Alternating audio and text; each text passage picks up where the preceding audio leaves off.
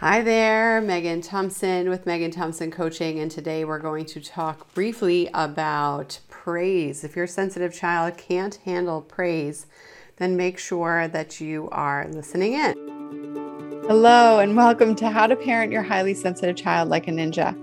I'm your host, Megan Thompson, licensed clinical professional counselor and registered play therapist supervisor. We at MTC teach parents how to eliminate the daily meltdown and shutdown cycle for your sensitive children and teens. Highly sensitive children make up 15 to 20% of the population, according to research that has been gathered for over a century. And this podcast answers one question: how can you raise emotionally intelligent children, stop walking on eggshells, and help your child express their needs safely without punishments, yelling, or coddling? If you want to know the answer, you're in the right place. So, if you are parenting a kiddo who is stuck in the meltdown cycle, this might be a child or a teenager, somebody who is hitting, kicking, screaming, running away, feeling so frustrated with whatever it is that's bothering them in the moment, and you find yourself struggling to recognize patterns, to identify the causes of your child's big behaviors, or breaking out of the cycle just hasn't happened yet, then I want us to talk about one of the key pieces that we see many parents struggle with. Now, as a parent, you might be thinking that it's really important to help your child feel capable, right? All children, all sensitive children, especially stuck in the meltdown cycle, really struggle with this. They really struggle with a sense of feeling like they can solve their problems and have quite a hard time managing their emotions when their problems are big or small, right? The emotions can make them quite big, and those emotions can lead to really big, destructive, or ineffective behaviors. And those behaviors can be explosive, as I already described, or they can be implosive. Your child might end up struggling with low self-esteem. And again, going back to that capability, a low self-concept, perceive themselves to be a bad kid, perceive themselves to be a burden, or that life would be better off without them, and this can lead to isolation, checking out, refusing, and running away from their problems. And so when you're working on trying to fix this, one of the things that you can be noticing is that your child can really struggle with identifying positives, and highly sensitive children and non-highly sensitive children alike tend to have more of a greater imagination, and a healthy, highly sensitive child, or a healthy, emotionally healthy child, is able to notice that life is full of possibilities, right? A child who is struggling and doesn't have the ability to manage their big emotions tends to keep what I like to affectionately call a negativity ledger, right? They are just literally keeping track of all the things that don't go well, and they can even jump to conclusions, struggle with characterization of other people, saying that things like, these kids won't be my friend, I can't make friends with them. They might say things like, we've been speaking about it in the last couple of shows, the concept of resiliency, right? Seeing the world as glass half empty. And so it's important to notice that this piece to the puzzle of your child struggling to accept praise is that your child has a hard time seeing positivity from any avenue of life. And when they're stuck in the meltdown cycle or the shutdown refusal cycle, the positivity is fleeting. We see highly sensitive kids have big, lovely expectations about how the day is going to go. And the second that doesn't go well, they are immediately in meltdown, shutdown mode, freaking out, right? And so as a child, your kiddo is quite overwhelmed, right? As a teenager, your child is quite overwhelmed. And as a parent, this can be really frustrating. You can want to engage in some pretty typical or traditional parenting strategies, like reassuring your child that it's all going to be okay, or using your wisdom that this too shall pass, or helping your child see the silver lining. And part of this could be coming into play when you are praising your child, showing them that what they're doing is hard, helping them notice that they can tolerate and do hard things. And your child can really struggle with this if they're doing something that you want to see. You might be inclined to praise that, right? Good job. Wow, good for you. You're doing it. See, I told you it wasn't that hard. And as a parent, you might think that this is encouraging. You might think that this is spelling out hope, right? Sending a message that your child can do it and directly feeding into their empty bucket of with a low self-concept, right? You might be trying to pour in to that lack there. And this is really tricky because we see many parents get stuck in this dynamic. It's important to notice that it's not for lack of trying, right? It's for a lack of strategy. And I want to break down part of this because positivity and living in life, seeing life as a glass half full and seeing possibility in it in any avenue is absolutely an important, very important life skill, right? This is what we all want for our children. And when we see our children struggle or we see our children use tactics or thinking patterns like always and never, it'll always be awful, or it'll never be right? Or I always struggle, or I'll never get it right. Things like that can really trip up a kid, and it can really get quite discouraging for you as a parent.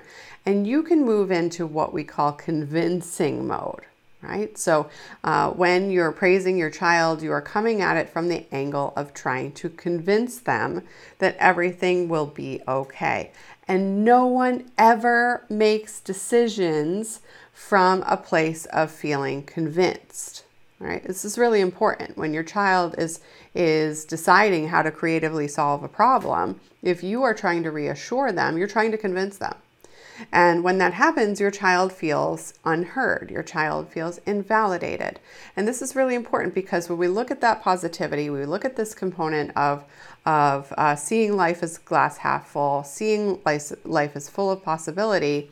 When you want that for your child, you can end up going so far overboard that it feels quite disconnecting from where your child is at. And again, this is really because there can be quite a sense of urgency, right? As a parent, when you see your child suffer, you want to take their pain away. And this is really important when we teach the fact that reassurance doesn't help, that praise is quite difficult for children to take in when they feel like they're incapable. This is one of the pieces that is important for you. And I invite you to notice how you are trying to convince yourself and convince your kid that they're capable at the same time. And this is one of the things that we work on with our clients, right? And so many of our clients will come into our work together and they will say things like, my child can't receive feedback. They can't take in any good jobs, any encouragement. And we all know that it's more effective for children to feel capable if they're positive. The behavior that we want to see is reinforced, right? We tell them, good job, and I like to see that more, and all of that. And when your child is screeching at you, when you respond in that way, when you expect them to feel encouraged, this can be quite frustrating, right? So we want to talk about the importance of breaking out of this pattern and what is necessary to break out of this pattern. And one of the key pieces that we use in our work with our clients is a concept called systematic desensitization. Now, in any sort of medical treatment or physical therapy treatment or even mental health treatment, this could be used to address fears. But when it comes to parenting, your child needs to be able to tolerate you experiencing a vision for them that they can't envision themselves. And so there's a multifaceted approach that needs to be taken in order for your child to get used to tolerating praise. And that has to be systematic. It has to be more methodical than just expecting your kid to hear you and eventually get used to it. So I want to encourage you to notice that your pace and your process. One of the things that we help our clients do is really much more systematically ease their child into accepting praise. This is one thing that is really, really important when you want your child to feel better about their challenges. One of the things that they need to be able to do to handle challenges is to feel capable. So the next thing that I advise parents to be working on is to support children in finding ways that they can feel capable. Now, this might feel like the first thing that I was just speaking about, which is the where you're encouraging your child. And I really want to speak about the difference between a child-led, right, internal motivation focus, when your child already decides that they're capable of something, and highlighting that for yourself through your relationship with them, compared to when you are encouraging them and that turns into convincing. So when your child is able to notice and name what they are capable of and what they are following through on, then they are going to be much more able to accept praise on that topic because it came from them. Now, when you're working on this as a parent and you're seeing this self-led positive self-concept, you have to be using some pretty good detective ears and eyes, right? And when we focus on this concept of mindful parenting, and one of the key components to what we teach here at MTC, listening in and listening to the for signs for your child's sense of capability is really important to do, because those moments have to be highlighted in a way that your child is going to actually receive it. Okay. One of the things that we see parents who are stuck in this meltdown cycle struggle with is finding that balance between highlighting those new skills for the child and highlighting the personal motivation that your child already has and calling attention to it and supporting your child and noticing that and building insight compared to lecturing about it. All right. Now, lecturing includes teaching or repeating the same expectation over and over again. And it's important for you to be able to stay out of the pattern of lecturing while your child is doing something that you want them to do and they're feeling capable of that. And this is really important because usually parents who are stuck in the meltdown cycle themselves are looking to stay out of the meltdown cycle. And so when they see when you see your child who is struggling finally say something nice about themselves, you can have a pretty strong urge to double down on that. Yeah, see, this is exactly what I'm talking about. Doesn't that feel good, right? And then your encouragement turns into convincing. And so I encourage you to promote self-confidence in a much more subtle manner and to do that more, not necessarily slowly, but more subtly for your sensitive kid. And this is important because once your child starts to feel confident in a way that they can tolerate, you can absolutely grow that. You guys know that we've helped parents break out of this meltdown cycle in as little as 8 weeks. Parents whose kids are refusing to do all the things. And within 8 weeks, they are finally following through on parent expectations and feeling good about it. Not because they're sucking it up, not because the parents are holding iPad time over their head, not because there's, extracurriculars being removed from the equation until they follow through. None of that. No bribery, no coddling, nothing like that. And it's important to notice that this can happen swiftly when you add more subtle intervention rather than having more direct intervention. This is one thing that feels counterproductive, but it actually can be quite impactful. Now, thirdly, I want to speak about the importance of the parent-child relationship when it comes to praise. So praise isn't the first thing that you need to be focusing on when you're breaking out of this pattern of the meltdown cycle, and it actually is usually what parents think, right? So I want to bust that myth today. When we think about helping your child feel understood, it's really important that you stay out of a behaviorist perspective. The behavior I want to see, I'm going to highlight and move forward. And this is one of the things that a lot of parent coaches and a lot of experts, whether that be therapists or educational courses, get wrong. One of the things that we highlight here at MTC and we encourage you to notice is that changing behavior has to happen first from a place of noticing where your child is at and what they're capable of and what they think they're capable of. That means that you actually need to stop focusing on changing your child and really understanding more about what your child is capable of before you focus on changing their behavior. And so again, slowing down to speed up is really important. So this is a really hard thing to do when you're working on it on your own, because your child is hitting right now, because your child hit yesterday, because your kid's being removed from the classroom yesterday, today, tomorrow, right? And this can be really difficult to manage on your own, which is why we support parents in breaking out of this pattern consistently, because when your kid is hitting on a daily basis, that's not developmentally appropriate, and it's really hard to get traction on your own. But when we think about being able to shift out of this pattern, your perspective of how fast your kid can change has to be at the forefront, right? Many parents stuck in this pattern will say things like, I don't really know if my kid can tolerate it. When I set different limits, my child will be devastated. And language like that indicates to me that you as a parent are really, really struggling with your child's capacity. Why? Because when you notice your child's emotions, but you are separate from those emotions and you're no longer holding yourself responsible for your kid's emotions, you can be A-okay with your kid's devastation, knowing that that is not going to impact your ability to hold limits effectively.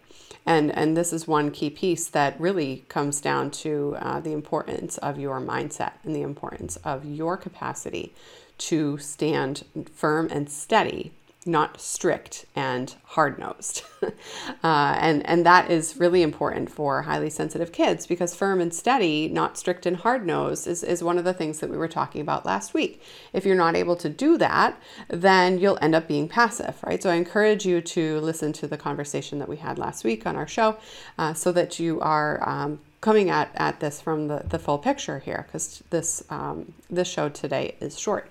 So when we look at the positive relationship that you have with your child, that first has to come from an understanding of capacity on your end before you start convincing your kid what they're capable of, to make yourself feel better about the fact that they're struggling and they haven't gotten out of it yet. Because when you are the one leading the show, and that's coming from a place of urgency, I got to fix this right now. If I don't fix this right now, that might mean that I'm a bad mother, or might mean that my kid is struggling and they'll never get out of it, or whatever else it is that you're jumping to conclusions about. You need to be able to separate out your future experience from your present experience. And that's much easier to do when you have a system to follow rather than just a scattershot application of tactics. So if you want to learn more about what we do here at MTC, if whether or not what we do is going to be efficient or effective for your family, then I encourage you to go ahead over to our masterclass. This is meganthompsoncoaching.com/5 steps. Or if you're parenting a teen stuck in this meltdown cycle, it is meganthompsoncoaching.com/5 steps_teen, right? So teens typically show up with a more refusal, shutdown, isolation tactics, or stress response in this cycle, whereas children can run the gamut. They can engage in meltdowns, shutdowns, refusals, all of them, right? We don't usually see as many meltdowns by the time the child hits high school age, right? Freshman year and up. However, there's definitely yelling, there's definitely outbursts, there's definitely shutting down. So when we're breaking out of this pattern, you need to be able to notice that there's a big difference between 8th grade and 9th grade. So it's not a matter of your child's age, it's a matter of your child's peer group and their social responsibilities, as well as their cognitive capacity and their chronological age. So all of those things come into play when we think about addressing this problem once your child is a teenager, much more so than chronological age. And that's really important to pay attention to when you're parenting sensitive kids, because they are connected to the collective community that they are being raised in and they're connected to at that age. So I encourage you to go ahead and register for those free trainings if you haven't already. Make sure that you are learning all about the 5-step process that we talk about here. I talk about many of these concepts in more depth than today's show, and we look forward to speaking to you soon.